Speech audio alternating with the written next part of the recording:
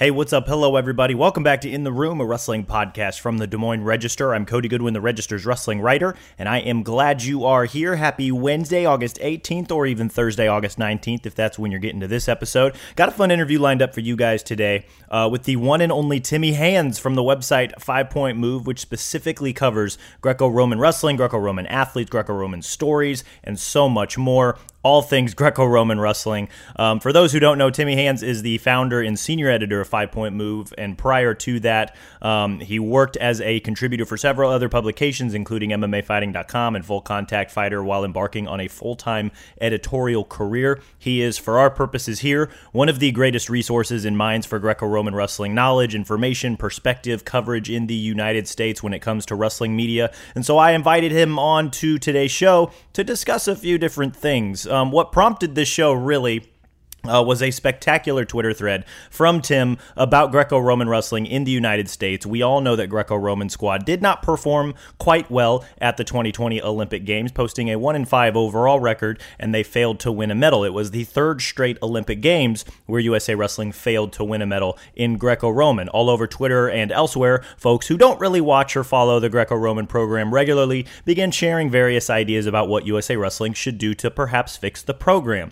Well, Tim Hands decided he had seen enough and took matters into his own hands in the form of a 15-tweet diatribe that pointed out all the issues with why Greco had struggled so much. It was brilliant, succinct, and really got at the heart of the program's overall struggles, which are far more than just a 1-5 showing at the 2020 Olympic Games. Guys, the last time USA Wrestling won an Olympic medal in Greco was in 2008 when Adam Wheeler won bronze at 96 kilograms. Up until then, the United States was fairly inconsistently competitive on the Greco-Roman world stage. Consider some of these numbers. From 96, 2000, 2004, and 2008, so across those four Olympic Games, the U.S. had 8 total Olympic medalists in Greco-Roman. Even more, between 2001 and 2007, the U.S. actually won 11 total medals at the Greco-Roman World Championships, a run that included a world team title in 2007 and 3 medals each in 01, 06, and 07. Since then, though, the U.S. has won just 4 total medals at the Greco-Roman World Championships and just 8 total matches at the Olympics across 2012, 2016, and the 2020 Games. It is quite staggering to see those numbers written out, and that's just kind of the reality of the situation. USA Wrestling has made efforts to try and increase awareness and promote Greco-Roman around the country. They recently launched the Greco-Roman Initiative Team, otherwise known as GRIT, which is kind of a grassroots effort that's targeting those very goals. There's also a wave of talented youth Greco wrestlers making their way to the senior level. But I called up Timmy Hands to discuss these issues at length,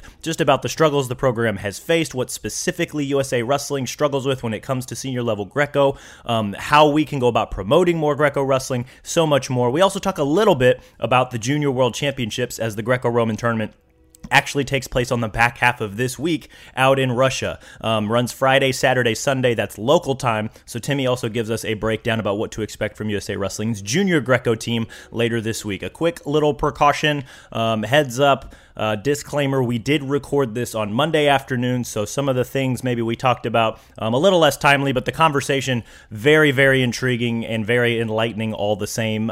Timmy Hands, very gracious with his time, and I truly appreciated him coming on to talk with me about Greco. I very much enjoyed the conversation. I think you guys will too. That's enough of me blabbering. Let's cue up that intro music and get to today's show with 5 Point Moves, Timmy Hands. I will see you guys on the other side.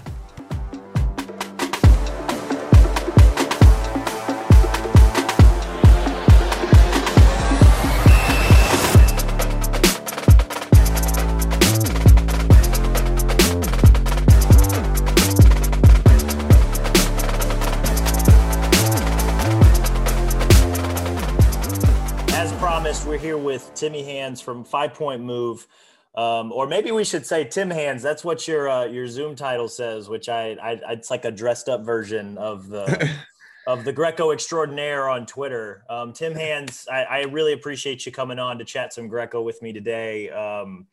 I guess let me start here, man. How are you doing now that we're about a week and a half removed from Tokyo, maybe almost 2 weeks removed from the Greco competition specifically?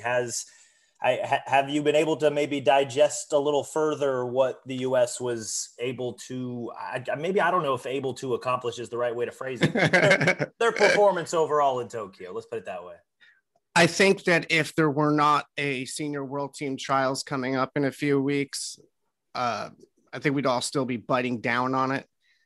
The fact that the trials is such a fast turnaround, that's where my mind has gone more than anything else. It didn't take too long of an adjustment. From a content perspective, I guess there's still a little bit more to unpack with it. But the first few days, I would say that once Greco wrapped, it was, for me personally anyway, and I can't speak for anybody else, but I can tell you that it was difficult. It was pretty difficult, and it's not a jealousy thing. As a fan, as just a wrestling fan and an American, it's like part of you is like, okay, well, our freestyle team's coming up, our men's freestyle. The women were going every day, so like you were constantly getting fed really good performances there. But like with the men coming up, like you knew you were going to get at least a couple of golds, and you knew that like pretty much everybody else was going to medal. So part of you was like, okay, well, hey world, you beat us in Greco, but now our freestyle guys are coming out. So you kind of get souped up in that way. And then from a Greco standpoint, because we're a pretty insular community, I would say, unfortunately, it was like, I don't even want to look at what freestyle does right now. So it was like two real extremes. I gotcha. Maybe we should start there then. What was the most frustrating part about maybe just digesting the Greco team's performance? We don't need to rehash it. It was, people know by now how kind of rough those first few days were in Tokyo, but just from your perspective, maybe as somebody who's really been following the program and writing about the program and knows anybody and everybody in and around the program, what was the most frustrating part watching that? I would say my most frustrating for me anyway, my most frustrating moment that I felt was Tracy, Giangelo Hancock, Tracy's second match on day 2. And there's a pretty significant reason for that. And it's not because of the narrative that Tracy was our, supposed best medal candidate. Cause I don't buy that. It's not that I don't think Tracy was, it's just that kind of tournament, you off the air, you said the word crapshoot. And that's exactly what Greco-Roman is a lot of times at the world level. It's a crapshoot because the margin is so thin between everybody. But the reason why I felt like Tracy was a turning point was not because of him alone. It wasn't that. I would never put that on an athlete.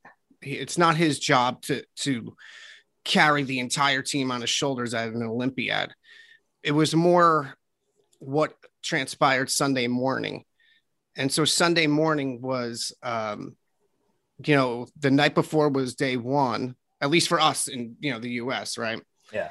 And so Ildar had lost to Orta Sanchez from Cuba. And it was a surprise for me anyway, that Orta Sanchez blew past Chobanu from Moldova to get into the final. I thought that Orta Sanchez might beat Emelian from Russia. I thought he might, just because Emelian hasn't looked the same. But when he made it to the final, so he pulls Ildar in. At the same time, we all get Tracy's draw. Okay. So Tracy's draw put him against Serbia in the round of 16.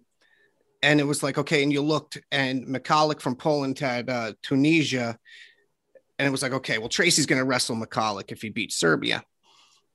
And, I hate to do that, but myself, and I know I'm not alone, we looked at the bracket and we're like, look, if Tracy beats Serbia, he's going to be wrestling for a medal. It's that simple. So, and the craziest part about that, Cody, is that Coach Matt Lilland and I, about a week and a half, 2 weeks before the tournament, just the 2 nights before he left for Tokyo, we were going over a bunch of potential matchups that we thought might materialize for all 4 guys. For some reason, we were convinced that Tracy was going to draw Serbia in the first round. We were convinced of it. There was no rhyme or reason. I think it had to do with the fact that Tracy had never competed against him before in an actual match. I don't know what it was, but for about 10, 15 minutes, we're talking about what that match might look like. And the fact that Tracy actually drew him blew my mind. I mean, I WhatsApped Lindland as soon as I saw it. Like, it was like, can you believe this? Like, I was like, we called this, and he was like, yeah, we did, Anyway, just according to script, Tracy beat him the exact way we had thought he would. And it was like, okay, well, if he beats Serby, he's going to have Michalek. I don't know how much the audience might know about Tadeusz Michalek, but he used to be an 87 kilogram guy for Poland. And I always liked him as a competitor anyway. I've always liked watching him just because he's very intense. He's a workhorse. He doesn't do anything spectacular. He gets chippy, he gets amped up. He says dumb things to the officials, or at least I don't speak Polish. I imagine they're dumb things to the officials. He's just fun to watch. At the same time, he's undersized. And so Michalek qualified 97 kilograms at the 2019 Worlds. And it was a shock because it was his first tournament ever in that weight. Yeah. And it was like, Tracy, if for all intents and purposes, probably should have medaled in Nur Sultan. And it was like, okay, look, Tracy's destroyed better guys than this. And you don't like to say that. You don't like to, especially in Greco, like you don't do that math, like they call it MMA math or boxing math, where it's like, well, this guy can beat this guy. You know what I mean? Like, yeah, like logic. And so I fell victim to that because the way that Sunday morning went, it was like, wow, Tracy's going to wrestle Evloev in the semifinal.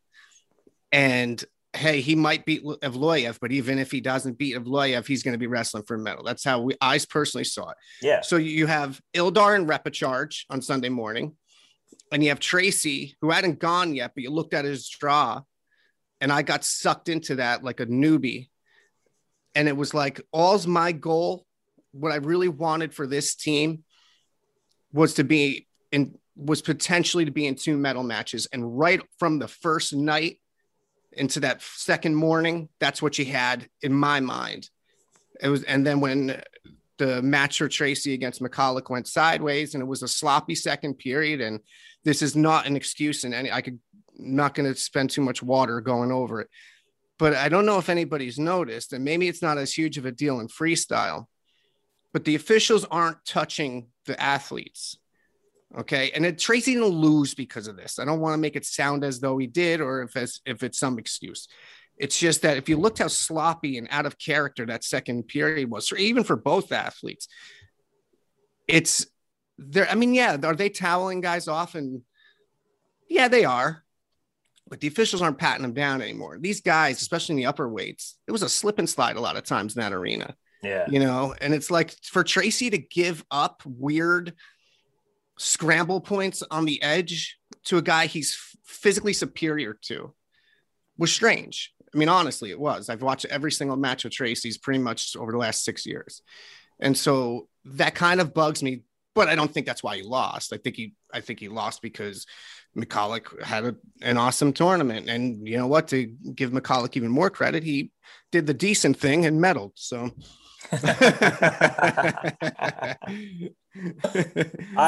the way you're just describing that, that it kind of speaks to, and this is why I wanted to bring you on to kind of chat about this for a little bit, was that, you are so close to this program and these wrestlers and these coaches that, when things don't go the way that you think they will, or, you see a draw and you start to salivate a little bit because it's like, hey, this is the year, that Tracy finally gets through and he, gets that opportunity to perhaps win a world or Olympic medal.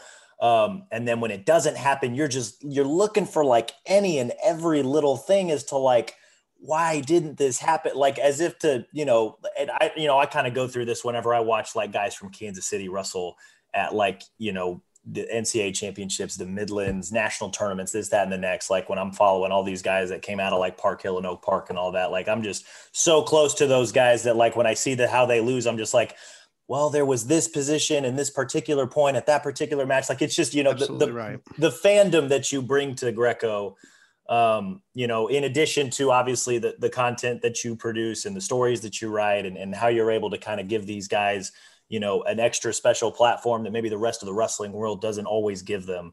This is why I wanted to chat with you about that, just because the fandom that you bring it's so awesome to me and so fascinating to me, but also like you seem like the perfect guy to chat about, We don't have to rehash what happened this Olympics, but this was the third straight Olympic Games where the U.S. has gone without a medal. And that's, one of the things I wanted to discuss with you, because you put out this brilliant Twitter thread not too long ago, just about, a lot of people are on Twitter, and that's kind of the beautiful and also ugly thing about Twitter, is that everybody's kind of got a voice now. And you put out this awesome thread that was just kind of like, hey, I've seen a lot of this. I have a response to it, and I'm going to get it out now. And it was just kind of your thoughts articulated very beautifully, I might add, about what's been going on with USA Wrestling's Greco program, and just why it's really been struggling, over the last, I guess you could date all the way back to the last 12 years or so. And I was kind of hoping that you could maybe expound on that a little bit, at least, from your perspective a little bit. The last 3 games, we haven't had an Olympic medalist. Why do you think that is? That's bad public speaking on my part to say,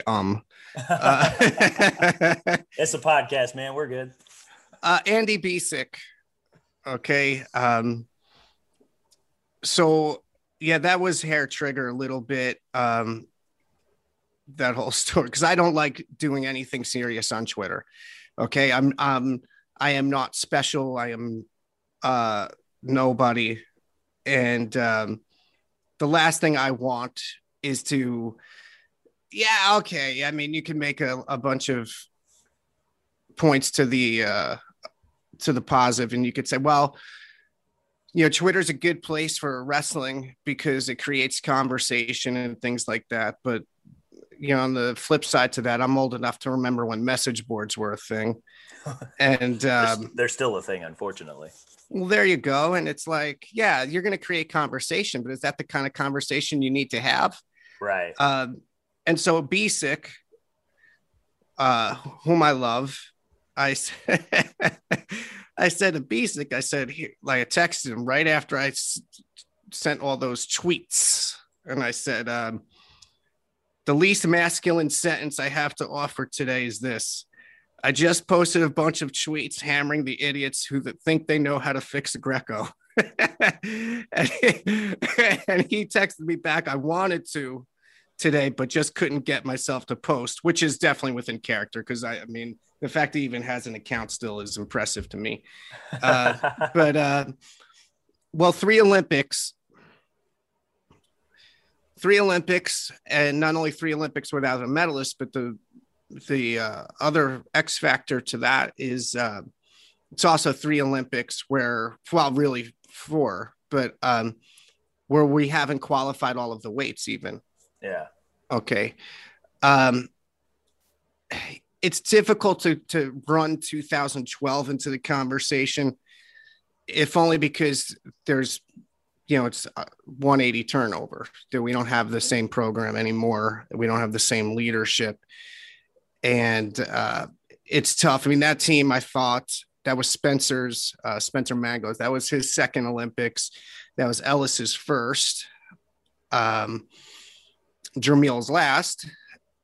But I remember that team. That was Harry Lester's first, actually. Yeah. And I thought that team was sick. To be honest with you, I thought that team was sick, and it was a tough tournament. 2016 was a tough tournament, especially because they all lost pretty much the same way and for the same reason.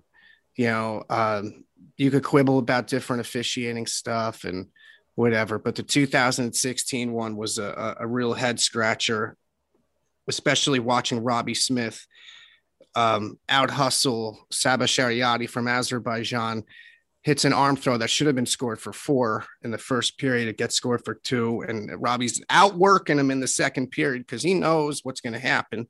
I mean, he knows, and even with that, he still got put down, and he gave up some guts, and that was it. And that ended the tournament for the U.S. essentially. So, Cody, I don't want to necessarily drag this into a dissertation, but I don't like to editorialize the national program. I do not. And it's not because there's some kind of incestuous relationship between 5-Point Move and the national program or something like that, because that's not it. I mean, I could put a hat on and take it off when need be. It's more that it's the conversation that people in this country seem to have about Greco only takes place following an Olympics, not even a Worlds. Once, I mean, it's one of 2017 or 18, some people on social media had some dopey things to say and whatever, and that's fine. That didn't turn into anything. 18 actually saved the program in a way, because Adam Kuhn had, he had obviously put together that spectacular run and wound up with a silver medal. But it's like, what, the greater wrestling populace in the United States only wants to talk about what's wrong with the Greco program following an Olympics where nothing good happens. That's when we're going to have the conversation. Because let me tell you something, that conversation needs to take place on baseline. It needs to take place day one. Okay, well, guess what? We're on day one again now. This is a whole new quad. Yeah, it's not 4 years, but nevertheless, here we are. Okay. The conversation shouldn't have happened just because some people who sometimes watch Greco for some reason had an emotional chord struck. Okay. That's ridiculous. And it's non-productive. Okay. The reason why we're not performing at the Olympics is the same exact reason why we are no longer a consistent World Cup team, at least this generation. And that is because developmentally, this country is not the same as it used to be. Now, it was never awesome, okay? Like, as far as developmentally, the United States was never some hotbed for grassroots Greco comparative to the rest of the world. That's never happened. But the difference is that the rest of the world has turned up the heat in their own youth programs, their own age group programs. If you go and look at cadet and even junior, but certainly cadet worlds going back, whatever, before they had the 11-year break or whatever it was, those cadet worlds were hardly populated. There were like 7 countries a lot of times. Well, it's a different world now. They're all developing their kids at 6, 7, 8 years old, or whatever that magic wrestling age is. And we're not. And it's funny because I'm a hypocrite, and not that that's hilarious, because I believe that we need to have we need to have adolescents at the very least kind of understanding what authentic international Greco-Roman looks and, more importantly, feels like. I'm also not ready to have a fire sale on the concept of collegiate Greco-Roman athletes either. And when I say that, I'm talking about guys who wrestle in a 4-year scholastic college wrestling program, but also do Greco, because I do still think that model works.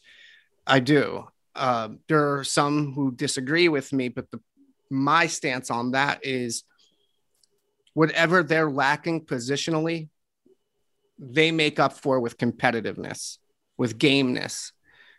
And if you go back and look, forget the 80s, not that the 80s were the dark ages, but it was a different culture. It was a different generation. But go to the 90s. Each year throughout the 90s, if we had medalists almost every year, sometimes multiple medalists. And like I said, the barometer for me is World Cup. Okay. That's my benchmark there. Like, if you're a top kind of program, you're in the World Cup event, at the end of the fall or whenever they want to have it. And throughout the 90s, the U.S. was a World Cup team. Okay. Obviously, things picked back up again following the Athens quad, because in 2006, this country tied for second. In 2007, won the world championships. But ultimately, it's not just the U.S.'s problem insofar as that Greco is 4th place, really. It's also that the rest of the world has, like, they're much, much better, much younger than they used to be. Now, we're still in the game at cadet and junior a little bit, but there's a really huge difference between junior and senior internationally. So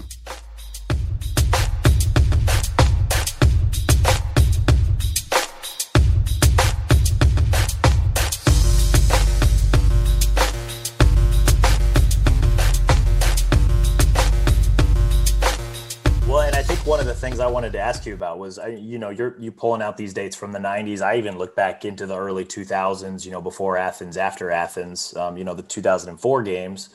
I'm a big stats nerd, right? So I have it all mapped out like this, like I mentioned the previous three Olympics, but the four Olympic games before that, 96, 2000, 04, and 08, we had 8 total medalists. And I think a lot of people, if we had kept that same average, I don't know that we would be having these Greco conversations, right? And then even then you look through, the 2001 through the 2007, those world championships, we had 11 medalists. Yeah, it's good run. I think it was 01, 06, and 07. We had 3 Greco medalists each of those 3 years, right? And in between there, you had Rulon winning gold. Lindland and Paulson both got to the finals. Byers won his world title in 02. Joe Warren came out in 06. Varian got to the finals in 07. Could this be kind of, I know a lot of people in a lot of different sports and especially wrestling talk about ebbs and flows. It wasn't too long ago that, Jordan Burroughs was our only men's freestyle medalist at the world championships, right? That's a good point. Now you've got a lot of studs on that team. I mean, could this be an ebb and flow type of thing? Because since 08, really, since Adam Wheeler was the last Olympic medalist we've had, I think we've only ever had 4 world medalists since 09, right? It's just, could this be one of those ebbs and maybe we're working our way up, or how do you see this? Yeah, yes and no. Yes, insofar as if not Paris, at least assuming that we are going to keep this sport in its entirety in the Olympic curriculum, assuming that wrestling isn't going to go anywhere, you look at the kind of this, what do I call them? The Brat Pack. Okay, we have this Brat Pack group of young Greco guys, the Benji Peaks, Austin Nutters, Peyton Omanias, Colton Schultz. You could throw David Stepanian in there. You could even throw a couple of these even slightly older guys in there, like Dalton Roberts and Taylor Lamont and Dylan Gregerson and so on down the line. You could probably get to about 24 deep if you're going to count the guys like Tracy and Kamal and whomever else. They're taking over the program. Okay. And I don't say that necessarily completely triumphantly, because I am very close to a lot of athletes and I hate to see guys walk away, but it's an inevitability. Right. And so we're starting to shake hands with that kind of turnover. And this next group, not unanimously, but for the most part, are by and large and have been full-time for quite a spell.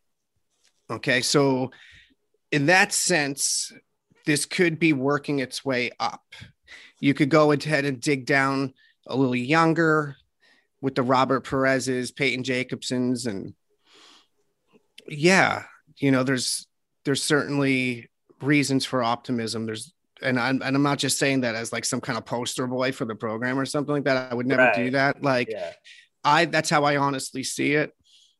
But working against that is still a really strange system as a whole. And it's not just that folk style is, so all encompassing, because Greco-Roman in this country needs to stop using that as a crutch. Yeah. Because it was still there, in the 80s, you know what I mean? You can't always, in my opinion anyway, you can't always point to that. It's not the style that is the problem to me anyway. It's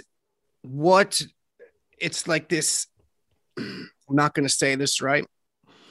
I'm just not going to say it right. And we're all going to have to live with that. But it's like this, okay? College folk style, high school folk style, and everything else is first off, is different than when I was a kid. It's different.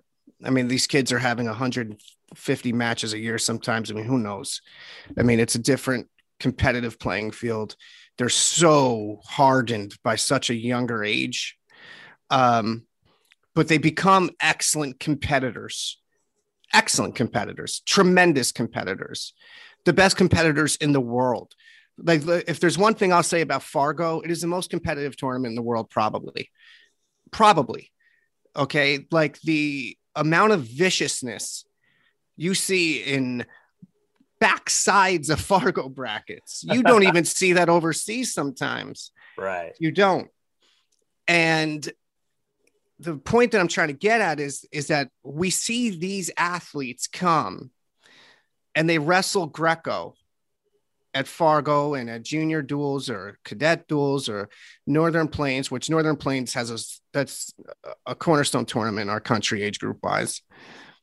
And it's like, you look at them and it's not because they wrestle folk style 8 other months out of the year. That's not it. It's that they're not even being availed the option to continue wrestling Greco a lot of times once they get to college. Now, I'm not going to mention names, but there are a few just who are incoming freshmen who have been baited and switched by their college coaches telling them, hey, yeah, if you come here, you'll still be able to wrestle Greco. You'll still be able to do this, still be able to do that. You'll be able to go to camps. Nope. They sign on and then it's no. We want you to do what's going to make you better for our program. Okay. And I'm not a conspiracy theorist. This is not conjecture. Like, this has happened. I've had parents tell me about it. Okay. And that's nonsense. That's nonsense, because I'm over here trying to stand up for the college Greco wrestlers. Like, hey, listen, we don't need everybody to come full time at 16. But then again, if that's how it's going to be at the collegiate level, then yeah, maybe we do need them to come over full time at 16. Not everybody is Braxton Amos and at the Wisconsin Regional Training Center, where they're just like, yeah, do what you love, or Utah Valley, or Colton over there at Arizona, or Cornell and things like that. I mean, I just named 4 or 5 places tops. Well, how many programs are there? How many RTCs are there? Right. A whole lot more than 4 or 5. And so it's like, we want that competitiveness in the Greco program, because that competitiveness is much more important than the stylistic differences. Okay. Like, listen, if you get an 18, 19, 20-year-old, I wouldn't say 23-year-old, but if you get somebody between in that age range, junior, and they've had some age group Greco experience, but they've also, like, they're really just a mean machine when it comes to folk style. You can teach them positionally. You can hopefully work with them parterre defense wise, hopefully. But what you can't teach them is that competitiveness. That's what they get, because that's what they acquire because of all of the time they've spent hardening their skills in folk style. And that's why I love watching the cadet age level the most, is because, for better or worse, no matter what happens at the cadet worlds or even the cadet trials here, those kids don't care what it says on the back of somebody's singlet. They don't care about the country code. They're animals. Like, that kid Otto Black went against 3 really good foreigners, and he attacked them like it was personal. Okay. And so what happens for our seniors is that sometimes, and not all the time, but sometimes, they have the same syndrome that, let's say, I or my brother had when we were in 6th, 7th grade. And it's like, oh man, you see this kid in the bracket and he's like, oh, he goes to this club. Or you see him warming up in the other corner. He's wearing like these really cool shoes, really cool knee pads. Like, oh my gosh, he's going to be good. Right. It's it's the same thing almost. It's like, oh, well, I got this guy. He's from Georgia, or he is from Russia or Turkey, or whatever the case might be. And it's like, well, our seniors a lot of times aren't working with the appropriate level of confidence. Sometimes, not all. It's not a unanimous problem. It's not ubiquitous up and down the roster, but it's the byproduct of becoming a full-time Greco-Roman wrestler when you're 22 and you have to relearn wrestling. That's something we need to fix developmentally, because if we don't, then Greco is just going to be a hobbyist's activity. It's not going to be on the same level as an Olympic sport in this country. I mean, it barely is now, very barely is. You know, it's still in the Olympics. Therefore, we still have a national governing body who supports it and sanctions it and everything else. But like, if we don't fix this generation, which when I say generation, that doesn't mean like human generation, like like I don't know what's considered a generation as far as lifespan goes. Let's say 50 years. I don't even mean it like that. I mean, like, if we don't fix it, this wrestling generation, which is in my mind a dozen years. Like, if we don't, I don't know what we're staring at. But like, this has to be fixed, and I don't know how to do that. I don't. I just know that a bunch of part-time Greco people on Twitter saying they have an idea how to fix it. And I can tell you that they definitively do not. And that's why I said they're part of the problem. Right. That's exactly why I said that, not to sound self-important about it, Cody, but that's what irritated me. It's like, well, where were you? Where were you at the Hungarian Grand Prix when that was going on? Where were you during Thor Masters? Where were you at when Serbia came here for a dual meet a few years ago? Like, no, this is the only thing you're paying attention to. So you think you have a beat on it. It's ridiculous. Absolutely. Anyway. No, I thought you kind of along the lines of what you said there. I thought you made a really good point in that Twitter thread, and I'll link it in the show notes if you guys don't know what I'm talking about. You guys really got to go see this because oh my gosh. Demi brings up a lot of really good points, but one specifically that you just kind of touched on there was that, and I'm going to read it verbatim here. We are a country that has to develop its seniors, meaning that we get most of them long after instincts, habits, tendencies, attitudes, and positional awareness have been tuned hardcore towards a style that only exists here, meaning folk style. There are foreigners who are practically sympathetic towards American Greco athletes because they know that we are forced to play a perpetual game of catch up on the world level. In your experience, Tim, talking to these athletes, talking to these coaches, what is the hardest part about what a lot of these guys have to face on the world level if they aren't, say a Tracy or a Kamal Bey or some of these guys that really do dedicate themselves to Greco? Like, when they go over to these, to these Greco competitions, to these Grand Prix, to these world championships, to these, Olympic qualifying events, what are some of the toughest things that they're up against that, sets them behind the eight ball, so to speak, because they don't do Greco full time for, 5, 6, 7, 8 years before they go do these events? Well, that's an awesome question. Tracy understood. Now, Tracy has good mentorship.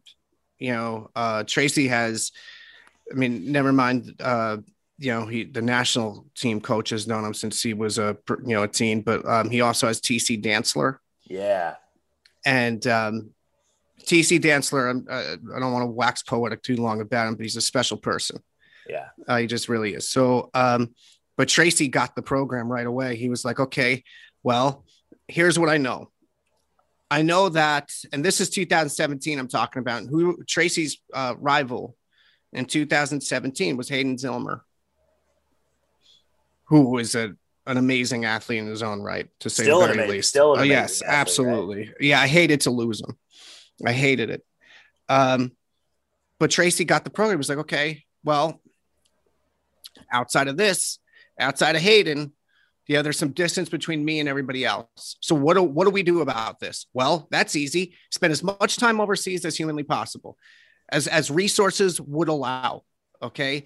Kamal, same thing, to a slightly lesser extent, but same protocol. And it's not just those two. Anybody who's like dug in, Pat Smith, anytime he could go and spend 3 weeks in Sweden, overseas is huge. And that's also our disadvantage too, because it's like in Europe.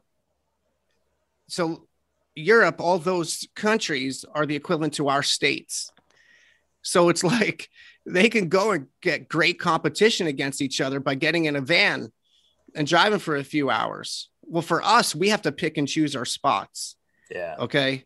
And it's like, well, how many times are you going to go overseas really in a year? Maybe 3 or 4, maybe. Okay. And it's like the Europeans, they're in their continents, they get to travel around, get different looks all the time, jump in different tournaments. And not that they get 50 matches a year, but nevertheless. And Asia isn't even like Europe. because the way Asia, the Asian Greco countries, I'll say, I mean, they're also freestyle countries, but they're a little bit more spread out, a little bit more dispersed. It's not quite as clustered together as Europe is. But still, that's their advantage too in Europe. It's not just that they do this style and only this style since they're kids.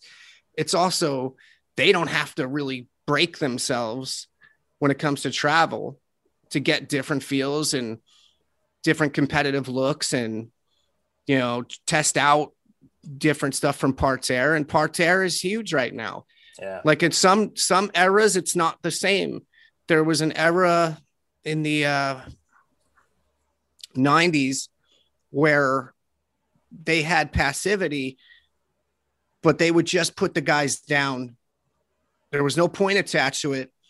And so what you could get put down, 3 or 4 times in a match if they felt like it, and what the result of that was the US program was much better on parterre defense because you absolutely, completely and totally had to be.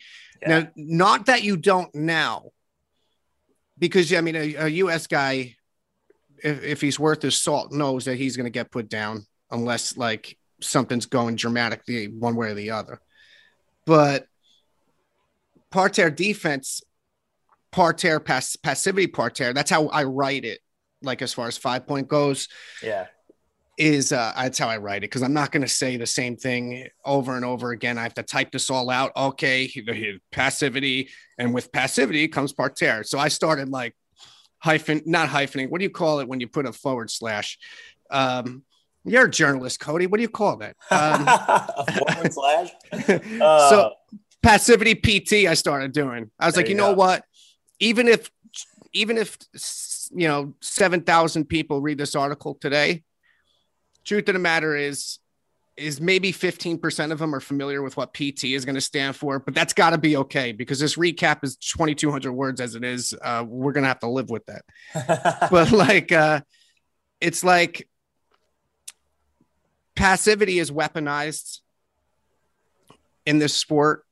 It's technically not a penalty. Passivity. It's technically match stimulation. Okay. Now, I think that's talking out both sides of one's mouth because there's a point attached to it. So how is it not a penalty? But either way, that is our inherent weakness more than anything else. And from a technical standpoint, it totally is. Now, American athletes will tell you, especially the younger guys actually describe it better than the older ones. They will tell you that on the feet even is very different. Okay. The feel you get back from an international counterpart is different from a domestic one. Like just weight displacement, footwork, how somebody weaves and gets inside and outside of an underhook and then turns it into an arm drag for a go behind or reach around or whatever it is. Like they're expert level at 18, 19 when it comes to the real finer point nuances of balance, hip position, their posture. Okay. We have a thing where a lot of US guys kind of bend at the waist sometimes. Well, why do they do that? Well, they do that because where did they learn to wrestle? Their school system or whatever. Yeah. And so it's like there are 1,000,001 little things, hand fighting, just grabbing onto somebody's wrist. They game passivity overseas. They game it. Like they know how to get into positions just to look busy enough to get the passive, but they're really not trying to do anything. Okay. It's not like, oh yeah, this guy's working harder, so, we're going to call passive on the other guy. It's like, nah, this guy's got an underhook. He's got a wrist and he's doing the waltz, but they understand how to compete in those situations. Yeah. And they've known that since they were teens. We don't. So that is, yeah, I feel there's a lot of, I kind of had similar thoughts in my head, but I wanted to hear from the expert first, just kind of what are the little things, what are the little things that these Greco guys are up against? Why little things like this, that, and the next, I don't know. Like it's very, it's still and I consider, I was talking about this with you, before we hit record, that, I consider myself probably more of a casual Greco fan, but I do appreciate the type of Greco fight that it is, just because of where I grew up in Kansas City with Gary Mayab right down the street. And he's been all about USA Greco for as long as I've known him. And we obviously had the Mangos kind of leading the charge out of Missouri to, just really reinforce the importance of just practicing and continuing to work on Greco. And, but it is a different level overseas, right? Like I go watch, just watching it at Fargo, and then a week and a half later, we're watching it at the Olympics, and it's such a different level. And, I felt like at the end of the Greco competition in Tokyo, maybe I picked up on a few extra things here and there, just because you get to sit and fully watch it, not unlike watching a world championships. But, maybe this is where my casual Greco fandom comes in, because outside of, local tournaments, some, the junior Greco national duels, the 16U Greco national duels, a lot of those things, and then I'll watch the world championships. I'm not watching these Grand Prix like you might be, either because I don't know that they're on the schedule. I'm busy with a bunch of other things because I don't just cover wrestling, right? So even when it comes to the Junior World Championships this week, which was another thing I wanted to talk about with you. I'm not going to, I don't have the time to stay up at 1 a.m. like I did for the Olympics, right? So it's just. Hey, I got to be at work early too, man. I totally do right now. I'm not, I don't have the work from home situation currently. So I get it. I get it. Yeah, but just, watching, I couldn't help but notice just really fully taking in this Olympics, maybe more so just than I have in years past, mostly because of the job I'm doing now. It's a different type of fight and a different type of struggle than maybe, freestyle and even folk style wrestling and even high level Greco in the States. It's so much more. I keep using the word nuance, but it's just, there are different things to international Greco that just a lot of us here in the States don't fully understand unless we watch more of it. Right. And so that's like you said, we need to have these conversations after, high level, senior level tournaments, that go on throughout the year instead of after the Olympics. Right. Well, it's the best part about it. The best part about Greco to me is the fact that, first off, I don't believe in overusing the word nuance, because it's a catch-all word that describes it perfectly, because there's a million different little battles taking place that are right beneath the surface. And kind of like the fight within the match almost. Oh my gosh. The fights that take place just to get to a position that may only be open for 3 seconds. Yeah. And it's, to me, that's riveting. I wouldn't want to, as much as I loathe having a point attached to passivity, as much as I dislike it, I wouldn't want to necessarily even, monkey around with the rules. Just leave them alone for a while. Just don't even touch them. Don't try to break what is currently not really too broken. And if only because it allows, I think, for not to romanticize the entire thing, but it almost allows a narrative to develop the way that we have this rule set. And I enjoy the format a lot, but it's yes, that's, in that sense, Cody, and believe me, I'm not saying that, I'm not fishing here when I say this, but in that sense, this is where 5-point move has failed. Certainly from an educational aspect, in that getting that point across that there's differences. And it's I said this in that, I said this in the Twitter thing, but it's yeah, this isn't Fargo. Okay. Go ahead. You watch Fargo, and sure, you're going to see super talented, hardworking, just beast wrestlers of both genders. Yes, you absolutely will. Go ahead and watch Fargo Greco, and that's exactly what you're going to see. You're going to see a ton of talent. Watch a junior level tournament from Armenia. Put them side by side on your screen and tell me if they look the same. They'd probably be 2 totally different tournaments. It is like watching the difference between kickboxing and boxing. Okay. There's something missing. Okay. And our officials don't help. And I'm not here to call them all out on the carpet, because a lot of them are. I was very cool with the officials in our country prior to the Olympic trials. We had a whole we could do a whole different podcast on that alone, my man. We had a whole thing where we were starting to feature officials once a month. But then the Olympic trials happened, and the debacle at 87 kilograms, and officials got a lot of the more prominent officials, whatever. Anyway, but I'm not here to go ahead and diss them, because I don't even think it's their fault, really. But the officials in our country, whether we're talking age group or even senior, they're not calling the matches to where they're competed overseas. Right. And I don't care how many of our American officials get Olympic assignments and world assignments and whatever else. We're not calling it the same.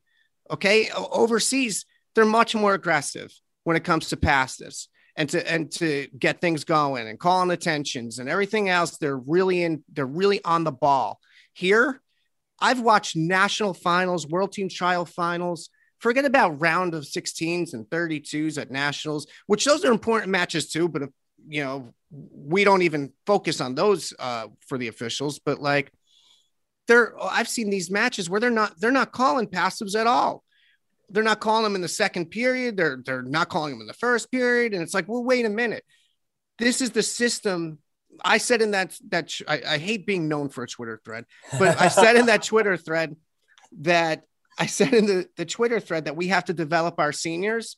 Well, how the matches are officiated is part of our development. Right. So what do you expect to happen when, like, you take a 19-year-old at Northern Michigan University, one of B6 kids, and you go and you put him in Sweden, okay, at the Klippen Cup or Mallarkupen or whatever they have.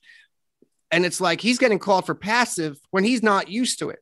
He's like, well, I wrestled U23 here, or, well, I wrestled junior here. I like, they didn't, and I'm trying to go as hard as I can. Why am I getting called passive?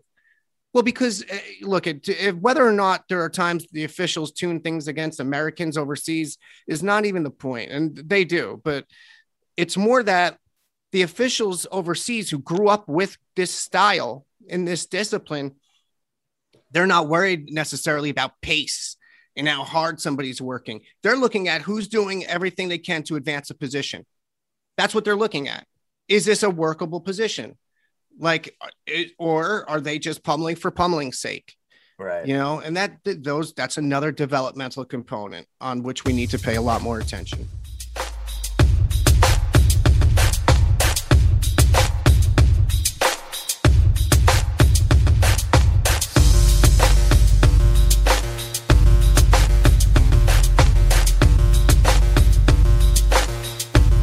One other thing I wanted to pick your brain about was obviously the Junior World Championships taking place this week.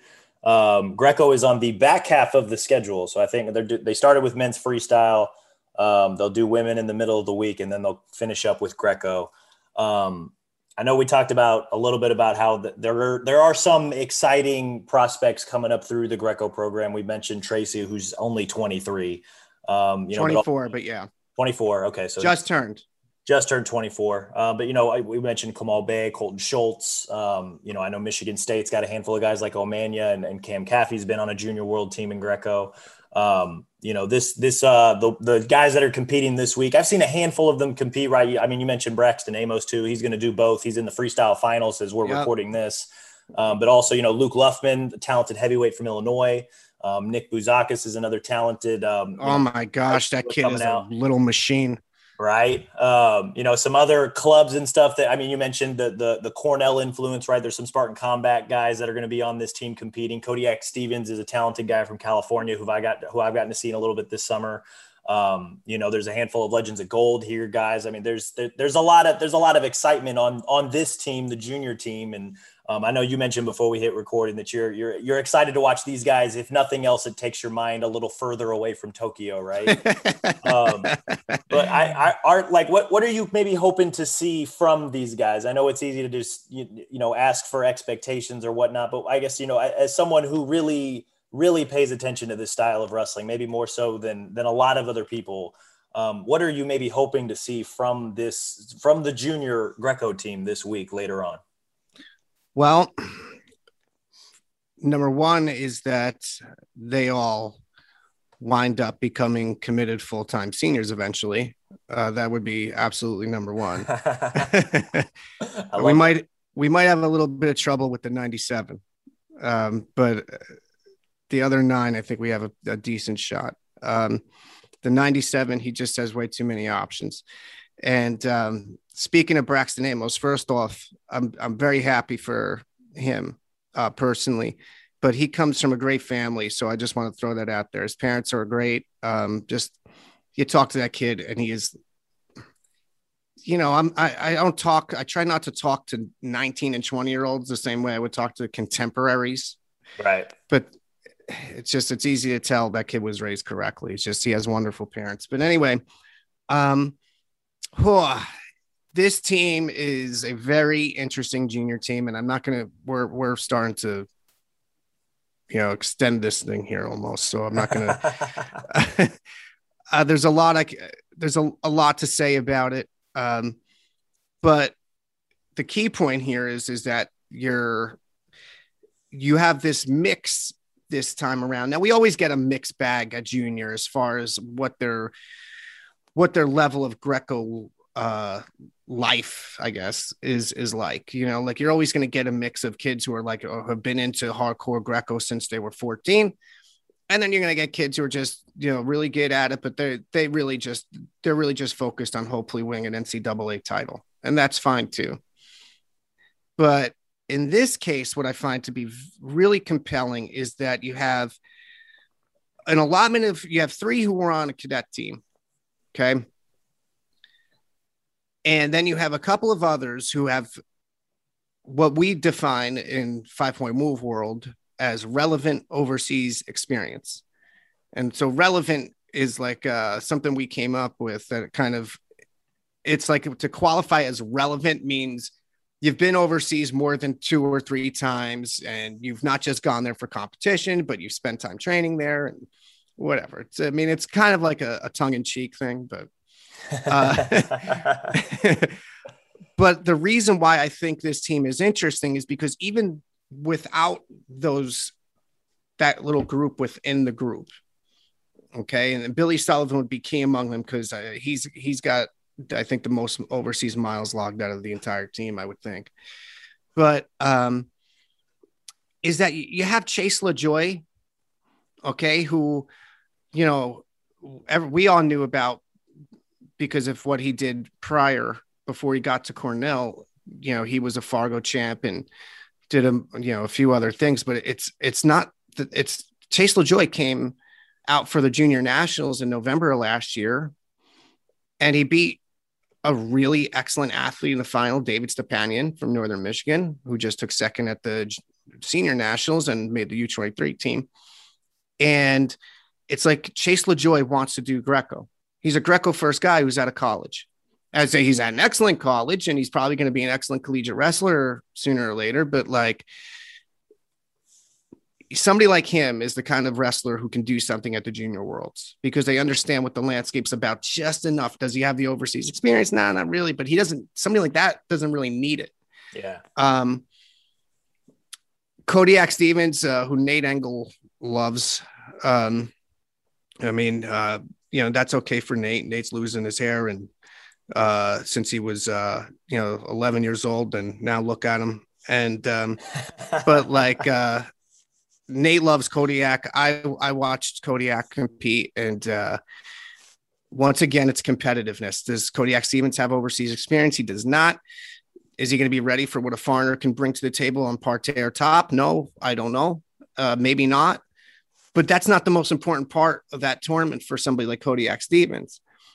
It's what he's going to be able to do as far as what favors his strengths. And that's what this junior team, I think, is all about, is working their opponents into their strengths. And if you look, they all do that. Like, they all do it. They don't just scramble their way to points and somehow they wound up on the junior team. Like, and you see that at age groups sometimes where it's like, yeah, they're good. They're kind of, you could see the makings of a good Greco wrestler, but really they're just taking their overall athleticism and just finding a way to come up with points. And that was enough to get on the team, and congratulations. No, all 10 guys have an idea, and that's important. Just saying that word idea, they have an idea of what they want to do from their positions. That's huge.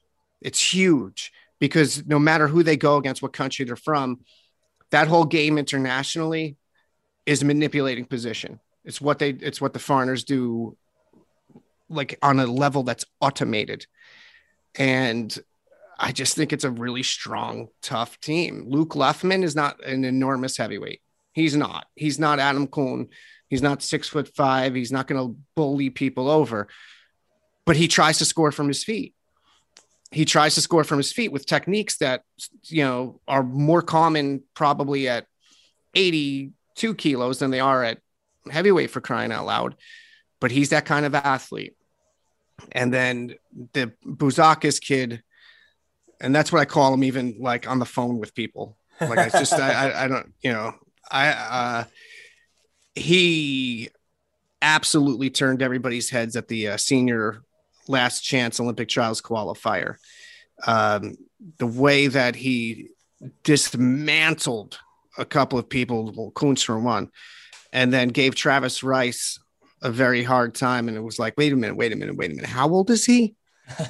Like, and it's, I mean, look, I don't play the game. Whenever a junior or senior worlds or any kind of world level tournament is coming up, but sometimes like people will say stuff to me like, oh, like how many medals do you think you're going to get? And it's like, well, they can get 10 medals or they can get 0. I have absolutely no idea how that's going to work. But the one thing I'm looking forward to for this junior team is competitiveness. And it's a great mix of kids, guys, whatever. I mean, U20. So it's a great mix. You have a batch of hardened pseudo full timers. The 72 for the junior team, Justice Scott, he is actually the one guy on the team who I look at and I'm like, this kid could have competed in any era, just because he's that physical. He bludgeons people in the tie-ups. And to be honest with you, part of that is only because like I think he just really enjoys it. I don't think he's trying to do anything. I watch him and I'm like, there's no way he's looking for anything here. I think he just saw that the guy's neck was open and decided here was a good opportunity to turn my forearm into it. And that's not to stupefy it, but that's what it takes. Right. Like the international wrestlers, there's some who are different.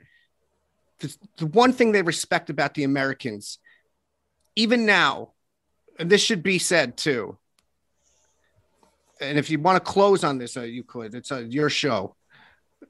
But the one thing that needs to be said is that the U.S. program is currently is it in like I don't want to say it's in a down phase or something, but you're coming off an Olympics where you didn't get any medals, and you're coming off of a World Championships in 19 where you not only didn't get medals, but you didn't qualify anybody.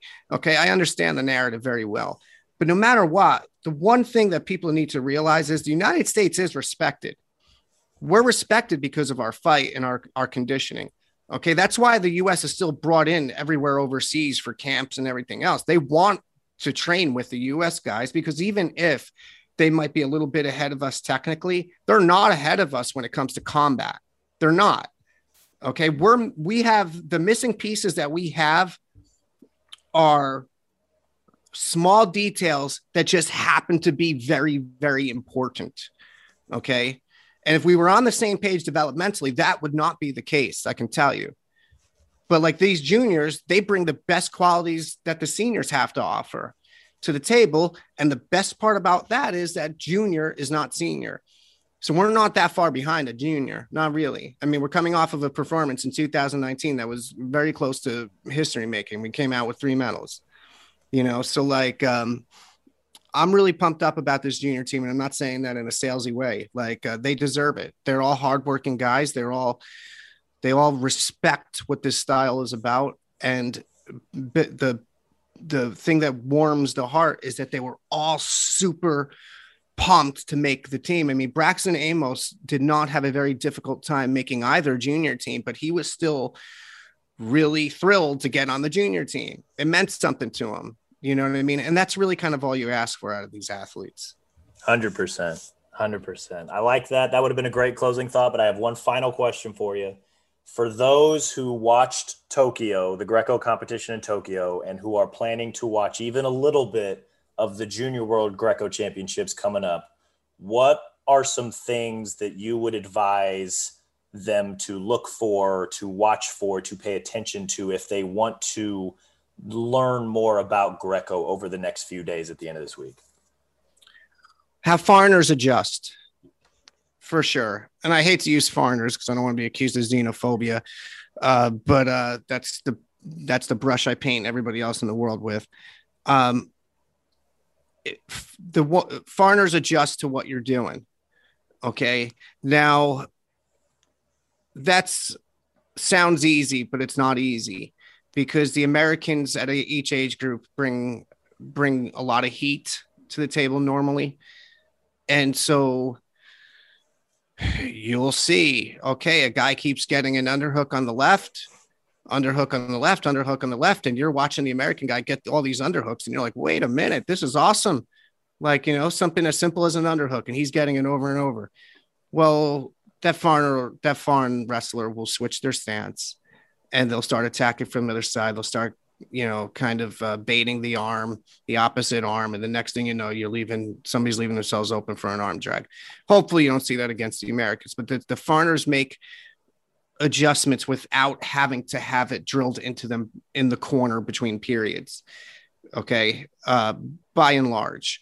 The one thing I would say is that if any of the Americans are somewhat in it, if they are close in a second period and there's within striking range, those are the kind of matches I think this junior team will win. I do. Like, there's no doubt about it. The third parterre is an X factor. You don't really see it wielded too often at junior, I don't think, but you never know. And this should set up hopefully very nicely into a very strange, but certainly quite important World Team Trials. That's what I'm hoping for. I'm hoping for momentum. The U.S. had a lot of momentum coming out of the Pan American qualifier last year in Ottawa, Canada. And then, of course, the pandemic shut everything down and everything's postponed a year. But this is something that, and I'm not trying to craft a narrative around this from a content perspective, but for the Greco program itself, that's what we all look at is where can we bridge gaps and where can we build momentum? Okay. Tokyo didn't turn out in the Americans' favor. There was some really awful officiating that played a role in it, but nevertheless, that's what happened. And so juniors are up now. Okay. Well, hopefully you get a big junior performance and then you build that into the senior world team trials. And then the senior world team trials built into the worlds. And then hopefully you go to the worlds and you do something there. And then you have the U23 worlds in November. I mean, like this all just keeps coming and coming and coming and coming. And you just try to take lessons from the last thing and apply them to the next. That's all. Absolutely. Absolutely. It seems like ever since I don't think the pandemic's officially over, but especially over the last few months, it feels like it's been one big wrestling event after another. Too much, Cody. Come on. It's just been, it's been terrible. I mean, everybody's like, I hate to say that. I was say after a year where we got basically nothing, I don't mind everything coming full fast as it has been. Yeah, but I can't even keep up with it. Like, it's just even, I have Parker Betts, younger brother Chaz Betts. Not that Parker doesn't stand on his own 2 feet. He certainly does. He's my guy. And I have Parker Betts involved with 5 Point Move. And it's like we were talking about this, like just trying to get content planned together and all that a couple of weeks ago. And I was like, oh my gosh. It's like, dude, there's no room to come up for air. It's like you had the Cadet Worlds and Fargo pretty much overlapping. And then it's like, oh, hey, a week and a half later, it's Tokyo. And then it's like, as soon as you even catch your breath from Tokyo, it's like, well, there's the Junior Worlds. And it's like, oh, guess what happens in a week and a half or so after a senior tournament. So it's like, oh man, like it's just been so much so quickly. Is it a bad thing? No, it's not a bad thing. It keeps people invested in wrestling. It's never a bad thing, but Oh yeah. I have 2 kids. Okay. And you got enough to watch and handle, right? I got a job that sometimes gives me a ton of hours, and it could be a normal day or it could be 13 hours or whatever. And then I come home, my kids boss me around, and then I got to do 5 point. There's a lot going on here. It's like, now how many previews do we need here? Like, just crazy, man. Just crazy. That's awesome. Hopefully the craziness will continue in a good way this week from the Junior Greco squad. I know I'll be watching. I think everybody else, if they want to tune in, and hopefully they do, on Flow Wrestling, I know that they're going to be carrying a lot of the coverage. 5 Point Move is going to have all your Greco specific coverage for this week, for the World Team Trials coming up, the World Championships coming up, the U23 World Championships coming up, and then before we know it, we're going to be loading up for Paris, Tim. Yeah, you blink your eyes, go to sleep tonight. It'll be Paris tomorrow. That's what's going to happen. It'll be here in a blink. It'll be awesome. And hopefully we're having a much different conversation after each World Championship event in the lead up to Paris. Absolutely. So, yes, of course. One Greco fan to another. I'm very excited. I'm also very thankful that you took some time today to chat with us about Greco. You guys can read Timmy on 5 Point Move. They've got a podcast. They cover anything and everything Greco. They do interviews. They know more about USA Wrestling Greco than anybody else on the planet. Timmy, again, thank you so much for the time. Is there anything else you got for us before I let you go? Yes, I do. 3 things. First off, everybody needs to support Cody Goodwin because he's the best journalist we have in this sport right now. Okay. He's the best writing journalist. He understands exactly how a story should present a subject. And when I say subject, an athlete, and it's not easy for everyone to write wrestling. And Cody, you do it brilliantly. That's number 1. So I wanted to make sure I said that. Number 2, all glory to God and Jesus Christ, my Savior, our Savior. And number 3 is support our athletes. Okay, 5 Point Move is not is not about Greco-Roman wrestling. 5 Point Move is about Greco-Roman wrestling athletes, the athletes, which is how we have to build this sport and how we have to build Greco in this country. Okay, so even if you're not into Greco, and believe me, listen, it would take about 50 million views, okay, for us to make money off of article clicks, okay? So don't think that I'm trying to upsell 5 Point because I want traffic. That doesn't matter. We're going to get the traffic anyway. In fact, we're going to put out the Monday piece. It's going to get a nice amount of reads from overseas people. Not worried about the traffic. What I'm worried about is people in our country learning about the Greco-Roman athletes, their stories, because it's their stories that shape the texture of our style. Okay. They're the ones describing it. Okay. All 5 Point Move really kind of does is facilitate that. And so that's what I really hope for is going forward, support the Greco athletes. Okay. Everybody in the country already knew what Greco-Roman wrestling was. You know, you don't sell Greco-Roman wrestling in America. That's not what you do. But what you do is create exposure for the athletes, and hopefully their stories, they themselves will ingratiate people towards the discipline. Anyway, those are my 3 points I want to leave you with, Cody. I like them. I like all 3 of them. I especially like that second one. And I think also very important, like you said, to support the Greco-Roman athletes. They are what's going to drive interest in this country. And hopefully, like I said, we're having some different conversations after some bigger Greco tournaments, the World Championships, and the lead up to Paris, because like you said, 2024 is going to be here in a blink. So Timmy Hands, thank you so much again. I really appreciate your time, man. No, it was an honor, Cody.